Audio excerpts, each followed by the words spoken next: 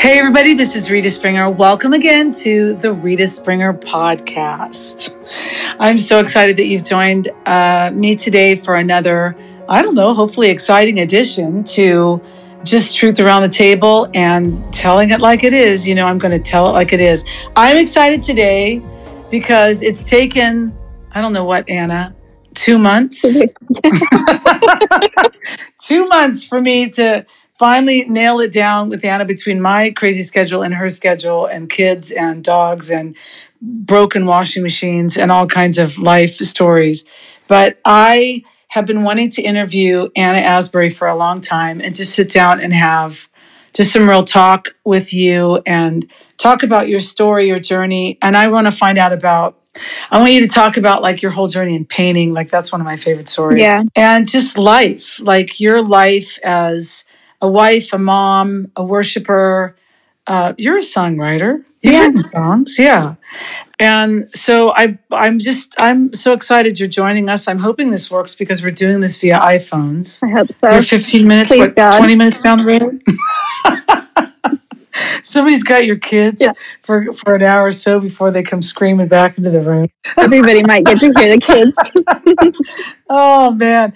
Wait for the day, Anna, when they're like, well, you homeschool, so you may not get that break. Maybe one day I will. You have one in school, but the rest of them are all homeschooled. They are. See, I say goodbye at 7:15 in the morning, and I don't see him again till, sometimes 6:30 at night. Yeah, because of sports too, huh? Sports, yeah. But yours is in sports? Gabe's in sports? He's in sports. He's getting into track right now. So I drop him off super early like you, and then I don't see him about, 5, 6.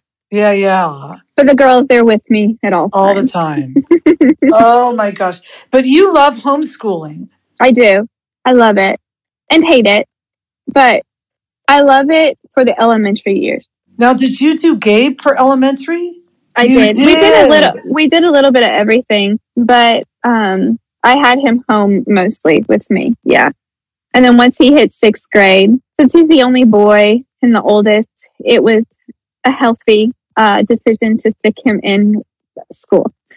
Having one boy, you've got the girls, but having one boy, and that interaction with other guys and boys and playground and 100%. He needed it. He needs the sports. It's middle school. Yeah. And it was easier at that point. We've talked about it before, just not having to do all that going back and forth, trying to figure out how to keep him busy. The school provides all that. Yeah. So, and I needed that. Yeah. So, and he needs that. So everybody's good. Now, I've always thought like people that homeschool their kids, for the most part, have to be super patient human beings. I mean, like when it's multiple at the table, Anna, you have to be like so patient at the table with those kids. I would probably be like giving them recess every 15 minutes. Well, if you look at my Instagram today, it's just me and Lily taking pictures of ourselves. Oh, gosh. Oh, man, there's just days that you're like, I can't do this anymore. Uh-huh. Yeah, I think it does take a lot of patience. I would not tell anybody to ever do it unless they felt like they really were supposed to. Yeah. Because it is not the best decision. Like, there's some people that think homeschool is the only way. And I don't believe that. I believe that it's really, we go year by year, every year. The Lord could tell me, tomorrow, stick them all in school, and I would stick them all in school. The reason that I love homeschooling the girls is honestly, this is going to sound so ridiculously practical. I don't want to be in the car carpooling everybody. And so if I have all the girls at home, there is this element of peace that comes in the home that just adds a little bit more rest to me, to the girls. And I just love the creativity that it brings. Because I am so creative, homeschooling just kind of tends to go in that direction for our family. And I just love doing that with the kids. So with Gabriel, I did that. But I'm also not, there's some people that are like and I love everybody's decisions and what they do. But I personally am not like the wild and free, like they just learn as they go. I want them to, there needs to be some structure in our lives. So we do school, we do a lot of creative, like hands-on stuff. We spend a lot of time outside. And I love that for the girls. I feel like it kind of slows down the growing up process a little bit and lets them be Wow, kids a little bit longer. yeah. I mean, I have to, I mean, you don't meet a really good homeschooled, parented kid that isn't just aware of people, aware of, the outside, aware of their surroundings. Yeah. They seem to be super aware, which I just, there was guilt in the beginning for me not being able to do it, but because I was mom, dad, I was the one that had to do the income. It just was Totally. impossible. It would And be it's not like I could impossible. hire somebody to do homeschooling. And like you're saying, you pray about it every year. I was like, Lord, what do I do? And he led me to the school every year. And Yeah. if it was the same school, he'd be like, nope, keep him in that, keep him in that, keep him in that. So I feel like I tried to follow God as best I could with that. But I do, Yeah. sometimes you have to combat. I'm sure you're combating that with Gabriel, but it's just like you send your kids to school in a Christian school, and you realize pretty soon as they're going there that's like not everybody's a Christian at the Christian school. Oh no. So And you're just like, please God, let them pick the right people. I know. Please I God. know. Yeah, which is Sometimes part it of I think, happens, the sometimes it process. doesn't. Gosh, yeah. And you don't have to worry about that when they're right under your wing all the time. No. I will say this. Last year after we put Gabriel in private school, I had this freak out moment because they use iPads in the school, And I was like, oh dear God, I wasn't ready for this. This is a whole new thing. And he's 13 now. And I mean, let's be real. There's a whole bunch of crap out there that he has full access to now. And he's a good kid. But I mean, that's a whole bunch of just stuff there, waiting to be discovered. So Corey and I sat down and we're like, we're pulling him. We're pulling him out. We're done with this. And I had this dream that night. And in the dream, I was leading Gabriel to all these comfort stations of food. And I was completely in control. And I was telling him, but what I wasn't doing in the dream is there was no risk, there was no adventure, there was no trust. I just was leading him to what was comfortable. And I woke up and I felt like the Lord said, why do you keep choosing what makes you comfortable for him when I've called him to be something other than that? That's so good. And I realized it was just me wanting to make myself feel a little bit better that, I have control. Yep. And I don't want to trust that the Father actually has this and has got him. I want to feel like I'm writing this narrative. I have control. He is under my wing. And the Father was like, no, I want you to trust me with your kids. And so that's where we're at. Yeah. Yeah, and it is a walk of trust. But when you think about it, were you homeschooled? I did all of the stuff, but my mom did homeschool me a bit, yeah. Yeah, I mean, I was in public school from the time I could go to school. And obviously it's different, but I feel like there's part of me that became really well-rounded to different types of people and having to, I mean, I remember I was in a school where the principal paddled you. Yeah. That just hated me. But like you're in the principal's office and there's a paddle hanging on the wall with the holes in it. And so even though there's a little bit of fear in there, I remember those paddles with the holes. Oh yeah. It almost seems like when the air got through it, maybe it slapped louder or something. I don't know. But that's the marks on your booty. Yes. But I mean, I never had to deal with that or got in trouble enough to do it. But I just remember having to actually engage with people that really came from really like completely different backgrounds than I did. And I feel so connected to people because of that now. And I think if we all just pulled our kids out of schools saying, oh, we don't want our kids to be influenced, then how would the Lord be able to use them in places like 100%. That? So, but I do think, for those that are listening and feel that way, it's like, it really has to be, are you talking to the Lord? How are you parenting at home? What's the Lord saying? Do for your kid what you feel like God's saying. But you have to be able to have your ear pressed to the Lord as a parent. Yeah, you do. To listen to what's good. And each kid's different, right? I mean, I had one so different. Yeah. Yes. Each one of my, it's just so different. right now I'm kind of pairing the girls together because it's just practical. But as they get older, especially once they hit like 5th, 6th grade, the asking about what's the best for them gets a little more intense, you know, and you're having to listen a little more clearly. It's because they're not the little babes anymore. You know, you're just what they start to decide and where they're starting to go in the direction they're heading gets a little more important, and you're trying to guide them and discipline them and disciple them into the right direction for their calling and who they are. And so we're about to get there with Lily. But Gabriel and Lily are 4 years apart, though, so he's been our guinea pig. Poor thing, he's probably going to need tons of therapy. Oh, gosh. Well, I read an article once with the actress Michelle Pfeiffer. She did this article, and she said that when she was found out she was pregnant, she started putting money in a jar. And she's like, by the time they're like 18, she'll have collected enough money for all of their therapy. And I was like, man, that's true when you have a kid. You're just like, it is. It's a long shot here, but you may need therapy after this one, you know. Honestly, and I think that used to be like the scariest thing to me. I was so scared to fail as a parent. And, you know, how they do was it came back. It's actually because it was a reflection on me. And I think if you can have an outlet like that, you'll be such a better parent. If you just know, I'm human, I'm going to make mistakes, I'm going to lean on Jesus as much as I can. But ultimately, this is your kid. Yeah. And I know you're going to be really faithful as I listen to show me what to do with them. And sometimes it looks like you've just jacked them up pretty bad. And then other times it's like, oh, you see a little bit of fruit. Yeah. Sometimes the fruit days, I don't see very much fruit. Sometimes the fruit days are like few and far between. Last night I was talking to Corey and I was like, something awesome happened.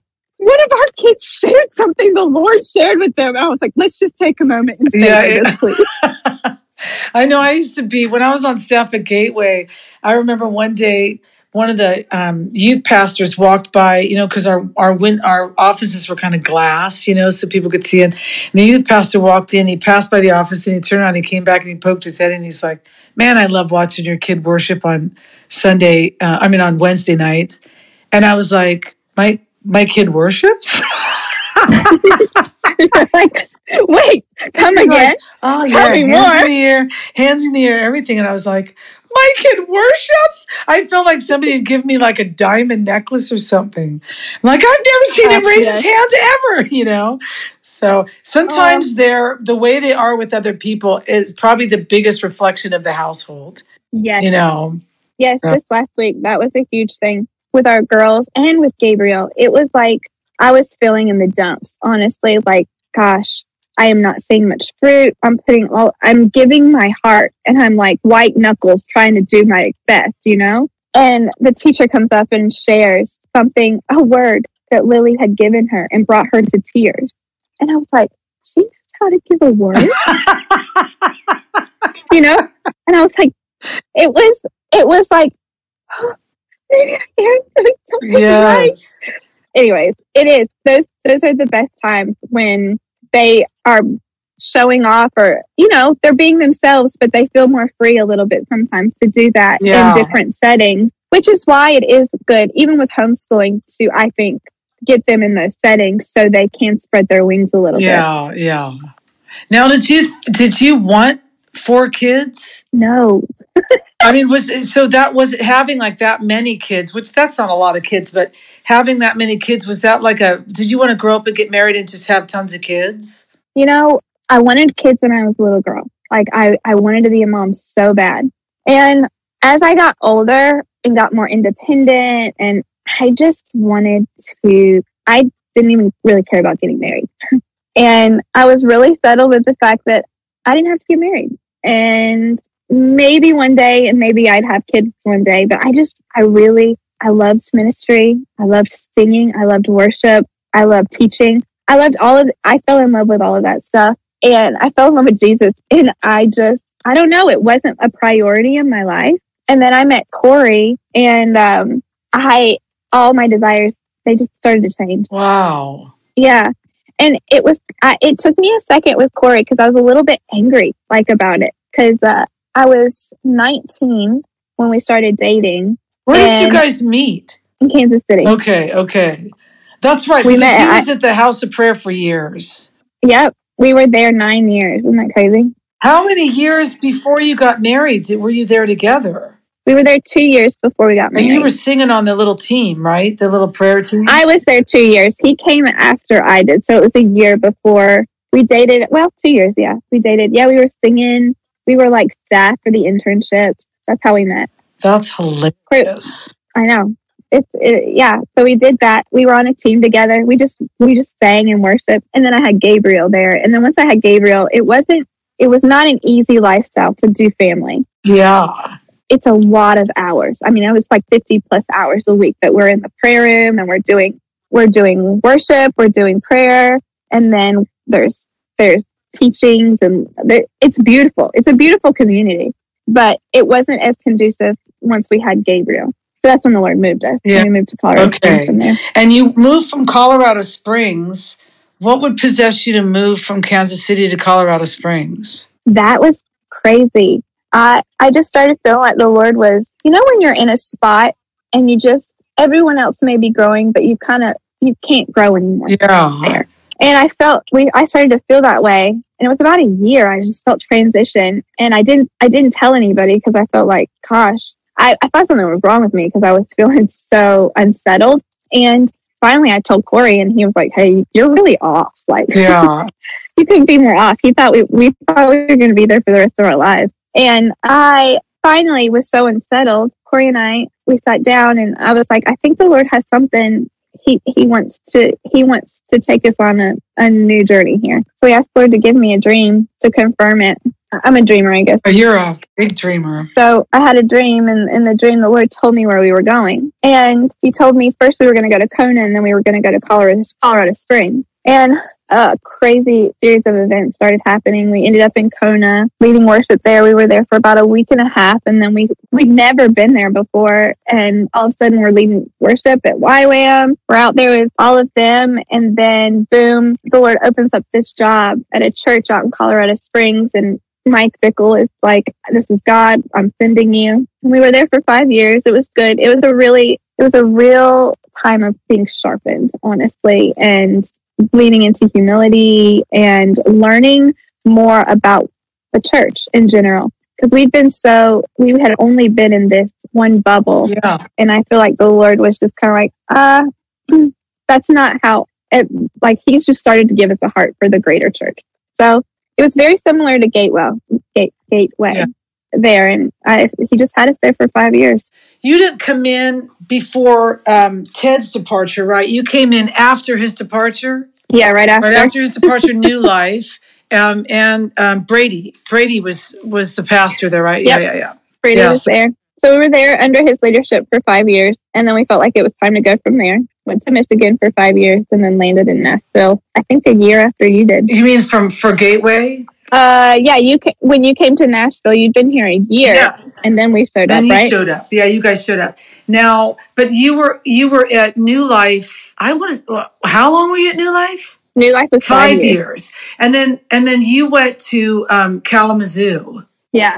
We were out there with Lee and Jane Cummings at Radiant Church, which that was like a beautiful time. We love them so much. That was like the most amazing healing time of being under pastoral care in our lives. Wow. Yeah, they're great people. So they're great people. Yeah. And then we just felt like, again, honestly, I couldn't handle the weather. It was too intense. It was too cold, and it was dark all the time. And I'm from North Carolina, so is Corey, and we just were like dying for sun. So after 5 years of that, and then having babies in the dark and in the winter, I had our two last girls I had there. And I just wasn't doing great. So I needed to come. I needed to get to a sunnier, warmer spot. And Tennessee's been pretty good as far as that goes. It's a good in between. Yeah, it has the 4 seasons here for sure. Yes.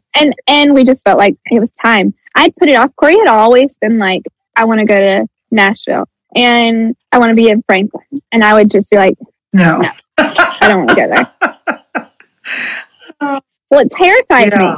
It terrified me because what it represented to me was the industry. Mm-hmm. And I needed to work on trust with my husband in a way that I could trust him in that atmosphere to know that we were we were strong enough to handle anything. And it wasn't his issue. It was mine. And he was gracious enough to let me get to that place. He knew we were supposed to be here, but he was gracious and he waited, and he took off a year, and he just showed me over and over, like, hey, you can trust me. I'm never going to choose anything I don't feel the Lord saying to do. And he just finally was like, are you ready? And I was like, yeah, I'm ready. But I think too, we've talked about this because I would come out here 20 something years ago. I'd be out here land to do a showcase or, whatever. And I just, as much as I loved the scenery, I loved the vibe of the city and loved Franklin, I just was like, I just couldn't, there was just anxiety every time I landed, and I was like, I feel like I would fight constantly with who God's called me to be, trying to be somebody the industry would want me to be here. And so I just was like, I couldn't live there. I just couldn't live in Nashville. But every time I visited, I was like, man, I love this place. I couldn't live with that. And then by the time we moved to 2019, I had so matured far beyond that it was like, I know who I am. What am I worried about a city having anything to say about, and then it was just like freedom, like what if? Yes. That was exactly how it was for me. It was like all of my insecurities everything would hit, the fan when I would land here and come in here. And I was like, I can't do this. Why would I do this? Why would I want to be in this? And, and I didn't want Corey in it either, which is pretty controlling if you think about it. But he was willing to wait until I was in a spot where I was like, no, I'm confident enough. I love who I am now, and I'm ready to do this. Now, here's what I want to ask you too, because as a woman, worship leader, songwriter, the one carrying the leadership position, the one recording records, the one doing all that stuff, it's a different role for me when you have those abilities, but then you marry somebody who's then all of a sudden recognized for what they do, and you kind of almost get classified by the normal people as the wife, wife of. And so I was like, I guess I could do a podcast with Corey. Maybe I'll do that one day, but I want to do one with Anna. Like, you're the best. Because there's so much that you've walked through and I've just talked to so many women who are the wives of their worship leader husbands, but they do background. And then you talk to them, it's like, this was just as big of a dream as their husbands had sometimes, but their roles kind of took on this different form. And then after they started having kids, it was this thing. And so one thing why I marvel at you, because you're so creative and you're such a dreamer and you have so much discernment, that you can't meet you and be like, she ain't just a wife, man. You know what I'm saying? So talk to me about that experience. Like, even if it's Kansas City days where here you're doing this thing, but then you marry the guy that, everybody, thinks is the greatest. Yeah. Well, when we got married, actually, when I started dating Corey, leadership sat me down and said, don't settle for him, because we were such flipped roles at that point. I was in the forefront of things. I was the one teaching. I was the one singing, and he was the wild young gun coming in. With the chubby face. Remember his album with the chubby face? Yes. He looks sick. We laugh about that so hard. But so back in 2005, it looked very different. And so us starting to date, and then once we got married, Rita, we were like the biggest tornado of passion and hate. And it was, you put Corey and I in the same room, and it's like, how do these That's so work? Funny. Because we're so strong, both of us, and driven and creative. So the first 5 years of our marriage were like wonderful and horrible, because it honestly was this, what happened was he started to get bigger. as it didn't start that way. We were little nobodies, you know, we could barely make our house payment. Like we were on, you know, we were on support, asking people to support us so we could do what we were doing. And then all of a sudden it slowly starts to change. And I had a really hard time with it. And I had a hard time with it because we started out together. And then all of a sudden he was getting the recognition. And that began, though, the most beautiful journey of, and then once I started having kids, it definitely really started to change because I couldn't travel with him anymore, really. Like we tried. Gabriel got to go a lot more places. But then once I had Lily, it was like, this is not doable anymore. And I would say that for me was one of the roughest spots is when I had Lily. And I was dealing with, honestly, a lot of depression after that because I felt like just hope deferred. Yeah. And it wasn't, here's the thing though, 16 years now in marriage, looking back, I made it Corey's fault. Why don't you stand up for me more? Okay, so at that point he was getting like a Bethel deal and like all of these things were happening. And my dream was, let's do this together. And there is this, I think a lot of wives can do that. You can become a victim. A victim to the situations, a victim to the fact that you're hidden and not seen, and then a martyr of motherhood, the martyrdom of motherhood, and I fell into that. I sank into that pretty deeply, and for a few years, and it was in that place that I really had to wrestle with my identity and being seen by the Father, and not based on my performance or what I could do or the stage, that I was seen in all the in-between moments. While I was changing the diapers, while I was singing at my piano and no one heard, or singing the lullabies over my babies, or hard nights, and I'm just, speaking in tongues over them, and just, in intercession over things, and realizing that was so important, and seeing the worth of that. And this thing began to happen, that it was like, I started to realize, whoa, I'm a power. Wow. Like, I started to see the lie that some, even the ones that are in the spotlight, can take on. That it's what Corey did was awesome. And his refinement process came in the spotlight.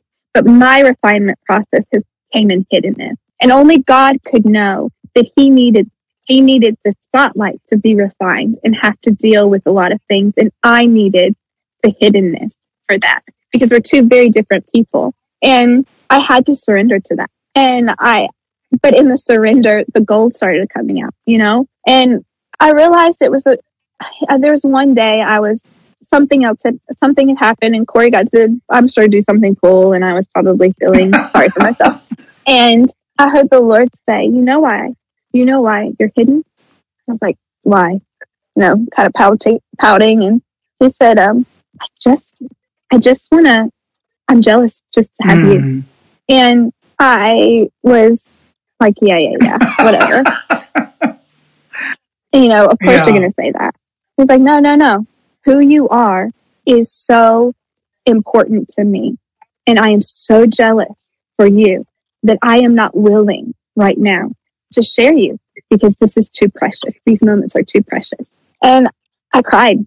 Like it was just a moment I needed to hear from the Father's heart. And I needed, the whole time got redefined. Now I'm going to be honest and raw, that even this last week, Rita, there's moments that this thing will, show up where I'm like, I still feel hidden, or I still feel looked over or forgotten, or whatever it might be. But I think what's changed is I'm not going to become a victim to that anymore. I had a young friend, she just had her first baby. She texted me the other night and she was like, I'm having a really hard time with my husband. He's writing all the songs. He's getting all he gets to do the stuff that it's my dream too. And she goes, please tell me this gets better. And I said, it will get better, but that feeling will come around more than once.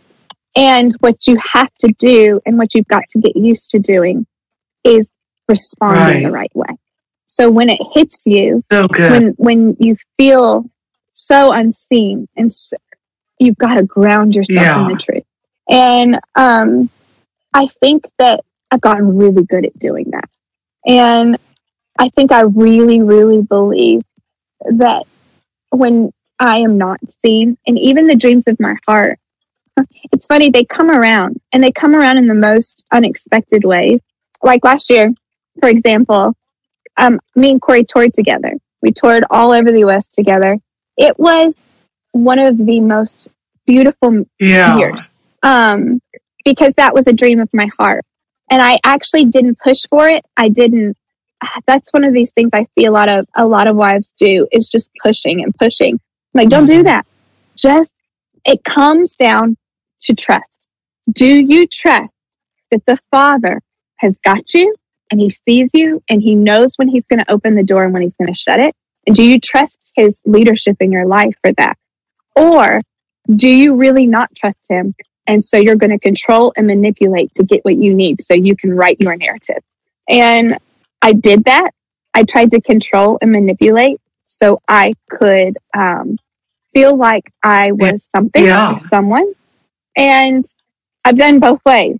And then I've come to a place where I'm like, I'm going to trust that if there's something I'm supposed to do, he's going to open the door for it. And I don't have to push. I don't have to do a single thing for that. And in the meantime, I'm going to bust my butt loving my family well. And I'm going to bust my butt doing what he's told me to do. And today. you find peace in that eventually. So like much. It doesn't always happen right away, but when you push to do the right thing, you actually do find peace eventually in it. So much peace. And it's so much more. I think the lie comes like, if I'm speaking to like right now, if there's a worship leader who is a wife who has got young kids or whatever, my biggest advice don't become a victim to the situation where you're feeling sorry for yourself, and don't blame your husband, because it's not their fault. One, in most situations, I'll say that. Two, it is probably an invitation from the Father to say yes to hiddenness and refinement. And it's going to look very different. And then probably the refinement process for your husband, or even for a lot of other people, your refinement process, Rita, was probably so much different. But for me, mine was honestly 10 big years of hiddenness. One day I was sitting in my kitchen, and my two littles were running around. At that point, I had two. All of a sudden, I just got this urge to paint. Yeah, I love this story. Like, you've never had an urge to paint prior to this. You've not gone to art class. No, nothing. The only thing I had done was one of those, like, the wine and paint things, like with friends. I had done that a week before. I was so frustrated because it was so bad. That the whole rest of the week, I was like kind of annoyed about it. And one of my friends, she called me up and she goes, "Listen, Anna, you can't be great at everything. Just go ahead and just surrender to the fact that you're not going to be a good painter." Because it kept irking me. There was something about it that just kept bothering me. So this day, I had this urge, and I was like, you know what? I'm going to give it another shot.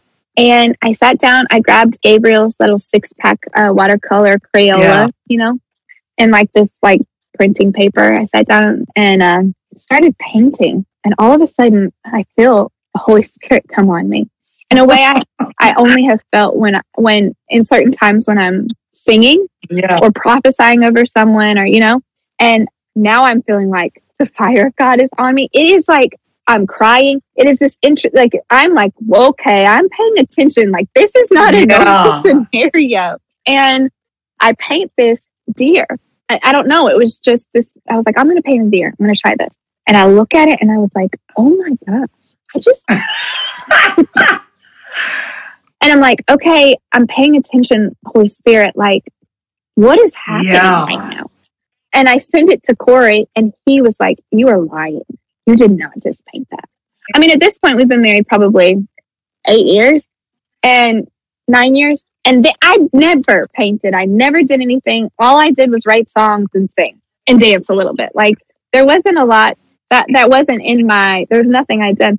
And so that began it was like the Lord was so kind. He knew that I was, at that point, any hope I had for any dreams that I had had in my life felt so lost, and I felt so hidden. And Corey was like he was like, Reckless Love was about to come out, and he was really blowing up. And it was a hard season for me in motherhood and just general wifehood. And he gave me this gift at 27 years old. He was like, hey, between me and you, I want to give you something. This is just such a wild story to me. It's wild. I mean, are you looking at the deer after you paint it? And are you saying, what did I just do? Literally, I'm in shock, but I'm also really feeling the Lord strong. So I'm like really tender. And when you're painting it, I mean, like, are you looking at a picture and painting it? I like pulled up a picture of a stag, a deer. And I had looked at it a couple of times just to be like, what do they look like, And then I kind of did my own rendition of it, like it didn't look like the picture, but I was like, I just kind of try to get the eyes right and stuff. And then I was like, yeah, it was just such a kiss from the Lord. Then I started getting all these, people started finding out. I just painting. It was like such a wonderful outlet for me. And my kids loved it too. So I could sit down and paint, and then they'd be painting. And it was like this beautiful thing. So then I started putting on, was it Instagram? Yeah, Instagram. Hey, I was showing some of my pictures. So then all these people were asking for commission pieces. So then I started making money, and I was like, oh my gosh, I was feeling very fulfilled in the fact that there was something that I was able to give and to minister and to prophesy over people in a way from my home. I didn't have to leave my kids. I didn't have to, and it was this incredible outlet. And so then I started, people like Lisa Bevere was having me like do a piece for her, and there was like then bigger names, started coming to me, and I was doing things for companies and businesses, and it's crazy. Wow. And I remember so many times going, I was just like, thank you, God. Like, thank you. You're so good. I thought I had figured out all that I had to give, but you had this secret and this surprise that you're like, actually, when you're 27 and you are drowning in diapers and food, I want to give you this gift that you had no clue about. And it undid me, it was like that type of and so there was a confidence that came with it because it was straight from the Lord. I was just like, I don't know. He gave it to me. Like, what else can you say? Not like you're taking that gift and then you're comparing it to other artists and that's what's so beautiful about it. It's like all of a sudden you sat down and you just were like, let me draw this deer, and it's a Holy Spirit thing. So you're absent of all of the competitive, gross stuff that you're kind of drowning in anywhere on the other side with the music industry. Yes. It's insane. Yes. Which I won't say, I will say the last year, the hardest part has been now, I took some years off because I had two more babies. And it was just I did not have the capacity to do it. And this last year, I just felt ready. And I felt like there's an invitation that the Lord was saying, now I've called you into a place of hiddenness, but now I'm calling you out. And will you hide now behind the hiddenness? And will you stay in that place and stay comfortable there? Or will you take a risk and will you come out of the hiding now? And that was pretty terrifying because I had gotten really comfortable with just oh yeah, I paint. Oh yeah, I sing a little bit, but I don't have to display any of it. And it's never getting critiqued by anyone. So it feels pretty good, to just be like, yeah, I do that, but whatever. But then I felt him go no, it's time now to do this on a greater scale. And it actually, it was like a thing of obedience. Now it's time to be refined in the spotlight, And so my sister sent me this thing. She says, I think you should do a 365-day challenge, Anna. I was like, I can't do that. I was just like, no, I really think you can't. She's like, you've got what it takes. I was like, I have 4 kids. I'm homeschooling. Are you crazy? Like, I can't do that. She's like, no, I really think you should. My sister, she's 12 years younger than me, but she's like this creative little genius. And she's like, listen, I think you should do this. So I took a night and I was like, I'm going to do it. Like, I'm going to do it. I was like, okay, I'm going to paint every day for 365 days. And I started and I put the first one out and I cried the entire day because it was so vulnerable. I grabbed Corey and I was like, I'm just going to let you know, today is a day. I'm going to need all the encouragement you can give me. And I just bawled. And I bawled because it was time to come out of the place of hiddenness.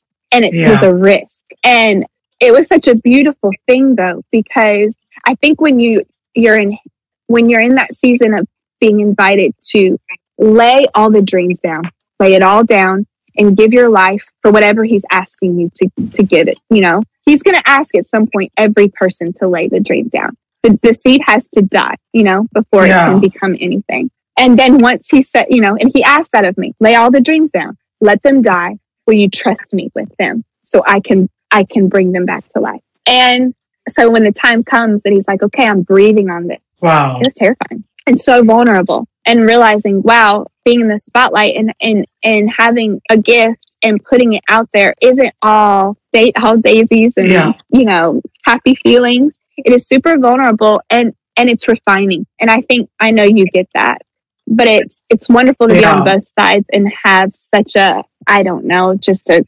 perspective of both of them, how they both are such an important part of how God gets to our heart.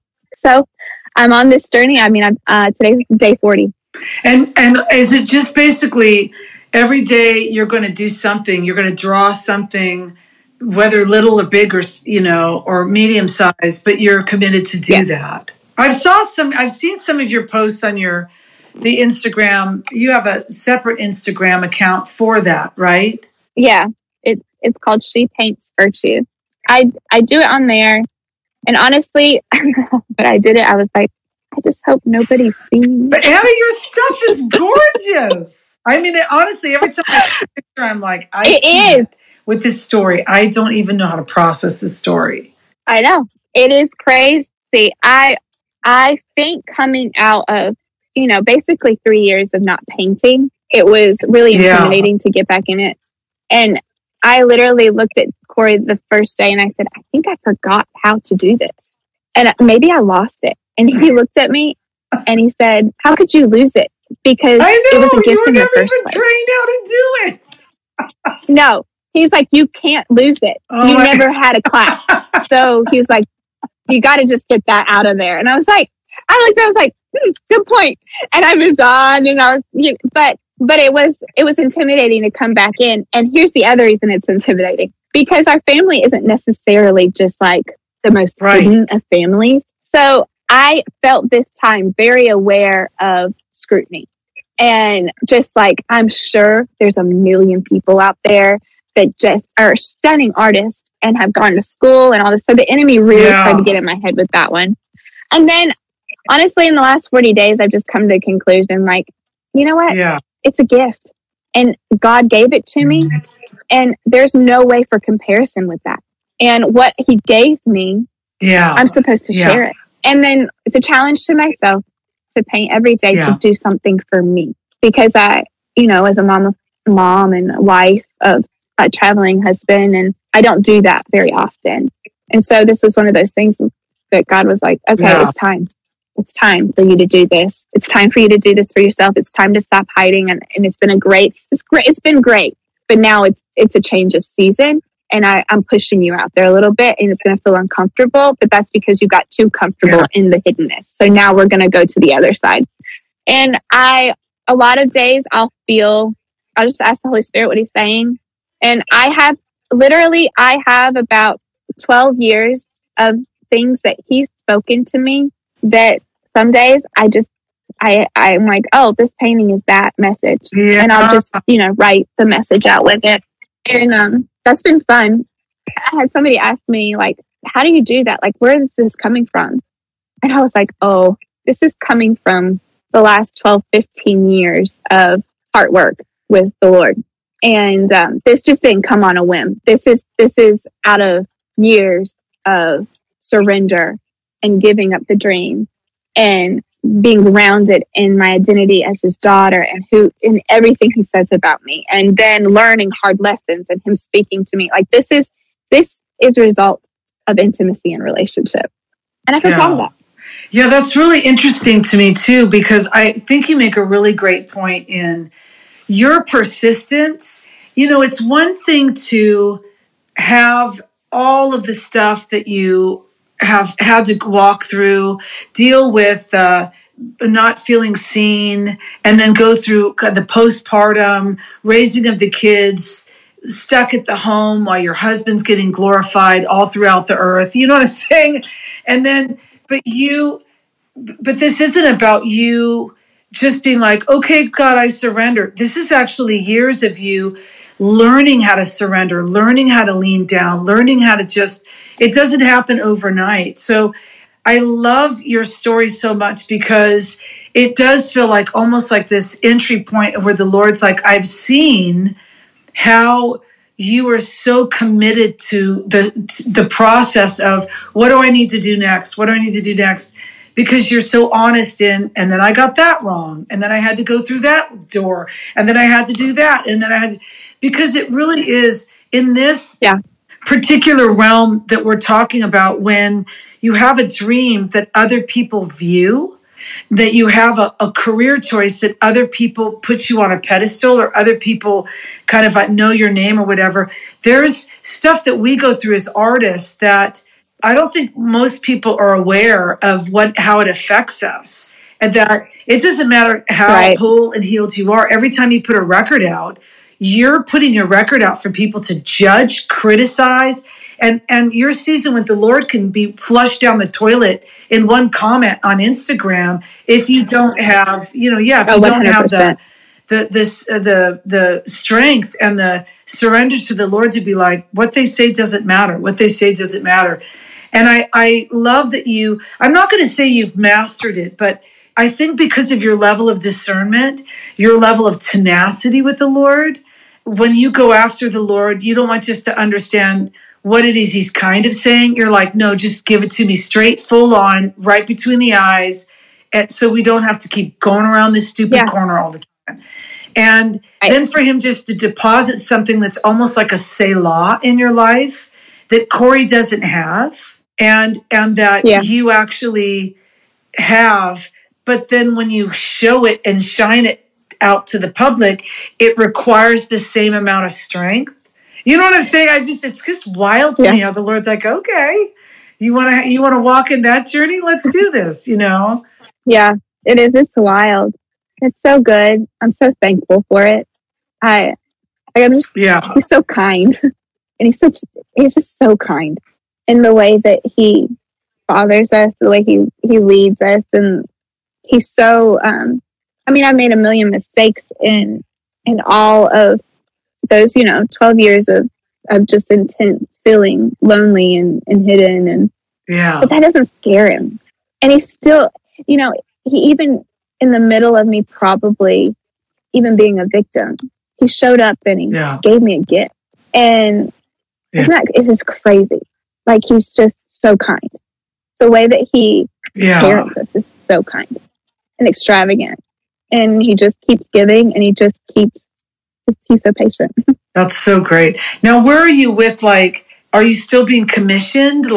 Yeah, I am. I'm doing that on top. I'm doing less because it's a lot. I have some pretty big dreams with all of this, and I have for some years now, and I don't feel afraid now to just let's do this. Let's go. If it's you, God, let's do this.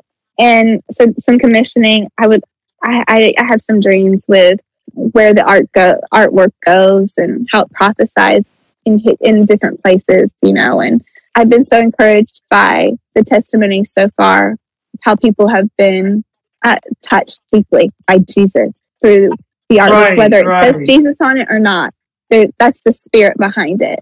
And I don't know, I'm just excited. And is watercolor all you do? It is my favorite. I have done others, but I don't know. There's something about, I think because I am such a perfectionist, there's something about watercolor because once it dries, there's not a lot you can do with it. And you just kind of have to be okay with the mess of it. That is really great for me. Yeah. So I mostly do watercolor. Yeah. So you've got almost, what is it? 11 and a half months to go. Almost a year. I mean, like it's going to be such a great journey with you to find out where this goes and where God takes it. I keep asking you to paint justice. Oh, I'll try. I thought the other day, I was like, why did I tell her no? Because literally, I was like, that was fear. Why don't I just give it a shot and see what happens? The worst thing that can happen is it sucks, and then we just throw it away. Well, have you done faces? Not very often. That's why it freaks me out. And so, but I'm like, this is what this year is about to me, though, is taking the entire year to paint every day to see what my style is, what direction I want to go. What is it about? What art pieces make my heart come like, ooh, I love this. This is my niche, you know? And so I don't want to be afraid this whole year. Every time I start to feel like I've got to make a brand or I've got to do a certain thing, I just go, we're not doing that. This is about risk taking this year and sticking myself out there. And no matter who thinks it's dumb or not, I don't care. I'm just going to try stuff that is a risk. So that's when I was like, why did I say no? That was fear. And we're about taking a risk to figure it out this year and trying new things. It really is marvelous, the power of art in and of itself. I was just telling my sister-in-law this afternoon how the most, I think, supernatural, peaceful, incredible encounter I had with the Lord was when I was living in Houston, and a friend of mine told me there was this convent that you could go do silent retreats at with the nuns. And so I was like, I'm going to go hang out with the nuns. So I went for like a 3-day weekend, and you can't speak, like you can't talk at all, which is amazing. You have to eat in silence. And they had this room. I think it was called the Icon Room, where, you would walk into this room of this old convent, and it just had these chairs in front of these paintings. And you would just sit in the chair, and the whole point of the room was that you would stare at the painting and find the Lord in whatever the painting was. And at first I was just like, so I mean, it's just like these old relic kind of paintings, that are just on the wall. I mean, it's kind of these oil paintings are on the wall, and it's not like, some of them were, almost like Catholicism based, kind of paintings, but the whole point was to sit in front of that piece of artwork and ask Christ where he is in it. I love that so much. I was kind of like, whatever, just sitting, because I never had that experience, and to sit down and just in the silence of this holy kind of convent. And I just started sobbing. Like I was just sobbing. And I couldn't even articulate why I was crying. But the art, Christ, just being like, I want to find you in this piece of art. And God, like, opening up the piece of art in the moment for me, and just being like, I'm right here, and I'm right here, and I'm right here, and I'm right here. And there's this piece I bought, I think just before Christmas, in a old, one of these old little stores that you pull off to the side of the road around Franklin, and you just walk in, and a church in Massachusetts they were demolishing this old church, this 18 whatever century church, year old church, and there were 7 paintings that depicted the walk of Christ to the cross, and there was one of those left. People had bought them, and there was one of those left. And I just was like, I have to bring this home. Like, I don't know where I'm going to put this thing, but I have to bring this home, because I felt the same thing in that painting that I felt in that icon room in that convent, where I was like, not that it would speak to me every day, but I wanted the power of whoever hundreds of years ago painted that and put it, in this old church, and the colors and the vibrancy and the storytelling and And I just am like, man, I'm so thankful for the way God gives us creative expression to, and then empowers us with his Yeah. spirit to actually like give life and energy and power and overwhelming sense of his presence in the middle of it. It's just so, what a gift. Like, what an incredible gift. Yeah. I remember the first time, as you were saying that, Yeah. Johnny and Melissa Helzer, when I was 13, I went to their first camp that they had. They had just newly married, and we were all North Carolinians, and they had us do that. And it was like just an abstract type painting or whatever, but they sat down and they're like, what do you see and what is he speaking? And it was one of the most powerful things to me as a 13-year-old girl, looking at this artwork and going, oh my gosh. And it's like it goes past your head and straight to your heart. Like you can't really put thought to what happened, like that interaction. There's not really, you can't really say, oh, here's the formula that happened when I looked at that piece of art and I felt this way. And so that's the beautiful thing about it. It's like it passes your head and goes straight to the heart. It's very similar to how music and song, like a melody can do that. And as I've painted, one of the things so interesting. I mean, do you remember, the houses you grew up in or going into your grandparents' house or whatever? I can remember all the artwork in their house and the feeling that it gave me. And I would get kind of lost in it. And there's some that I didn't like. Like I was like, oh, I didn't like that one. And then there was some that I was like, that's kind of boring, or there was some that it was like, you wanted to jump inside of it. And I would either get a feeling of hope and inspiration, or depending on what was behind that painting, I would be like, oh, I don't like that one. And so one of my biggest dreams is to get as much artwork as I can in little kids' rooms.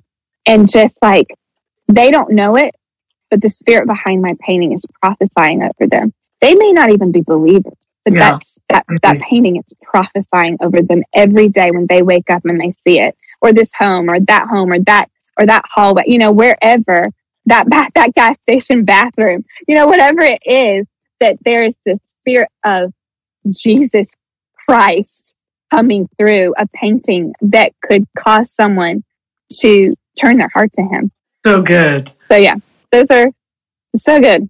It's so good. Yeah, that's amazing. That is amazing. I don't think you've seen this painting upstairs, but I was down in Anaheim, California doing something once, and this guy came up to me. I mean, he looked like, he just looked like this cool kind of roughhouse guy, and he said, I brought you something. And he handed me this portrait of my kid. And I'm like, what? And he's like, well, I'm a painter, and I wanted to give you back something for what your music had done for me in my times of crisis in my life. And he's like, and so I was like, what do I do for her? What does she love? And he said, and I realized that you talk about your son all the time on your social media. And so I thought that's what she loves. So I painted him. So I have this, this almost like an Andy Warhol. I mean, he's like this funky, really like incredible artist that painted this snapshot of justice, this black and white, oil painting of justice that's hanging up in his room. That is just like, I'm like, I will never part with that. I will never stop. I could never stop looking at that. It's just one of the most, it's like I want to hang. Yes. It's prophesying over justice. It's as long as he's had it, he sees that, and that speaks something like, that's who I am, whether he knows it or not. I mean, unless the house burns down, like it'll be either on my wall for the rest of my life, and then it'll be on his wall for the rest of his life, and then maybe it'll be on his son's wall for the rest. You know what I'm saying? It's like, man, there's something about art. I mean, I even have in my little den here that I'm at, it's just all my art wall, but there's my mother's self-portraits of my sister and I when she was an oil painter are on the walls, and I love those. I mean, they're like she was trying to learn how to paint. Yeah, but they're just sacred. Yeah. So I love that, Anna. I love that story. Yeah. I wanted so bad for you to share it because I also think there are so many young women like you, especially now with the way that kind of worship and Christian music is so, it's got such a celebrity kind of culture to it, which has its good things and its bad things to that. Yeah. But that there are a lot of wives that start out with their husbands like doing this thing. And I've met a lot of them on the road. You've been a lot of them where they feel like Yeah. their guys are doing this thing and they're kind of this overlooked. And I was like, man, I just want her to share that journey, because even in your painting, you're not saying that you don't sing anymore and that you don't write music and you don't do that stuff. No, those are still dreams of my heart.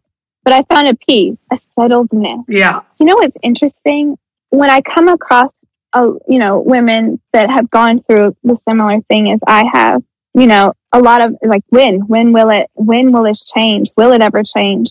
And I realized the more that you surrender the dream, I know we've said this, the better it will come back. The better it will come back. Amen to that is so much more impactful than you could have, and so much more giving. And the fruit is so much better.